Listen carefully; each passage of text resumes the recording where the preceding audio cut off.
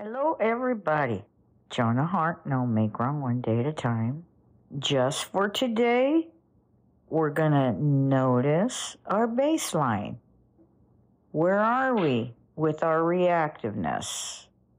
Where are we with our peace? Where are we with our noticing? No make wrong.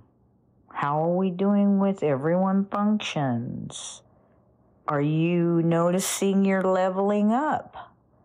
Leveling up, simple, just noticing that things are shifting. You just are in the new space. Now that is going to be a space of level up eventually, more than likely. No burning bushes, just simply the day-to-day of life. Noticing the inner world, noticing what's present.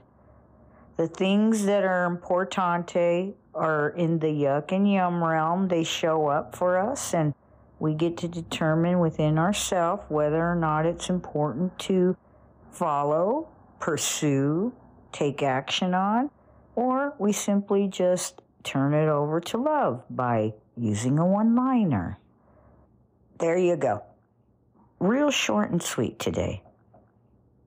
Just notice, notice, notice. No make wrong. Everyone functions.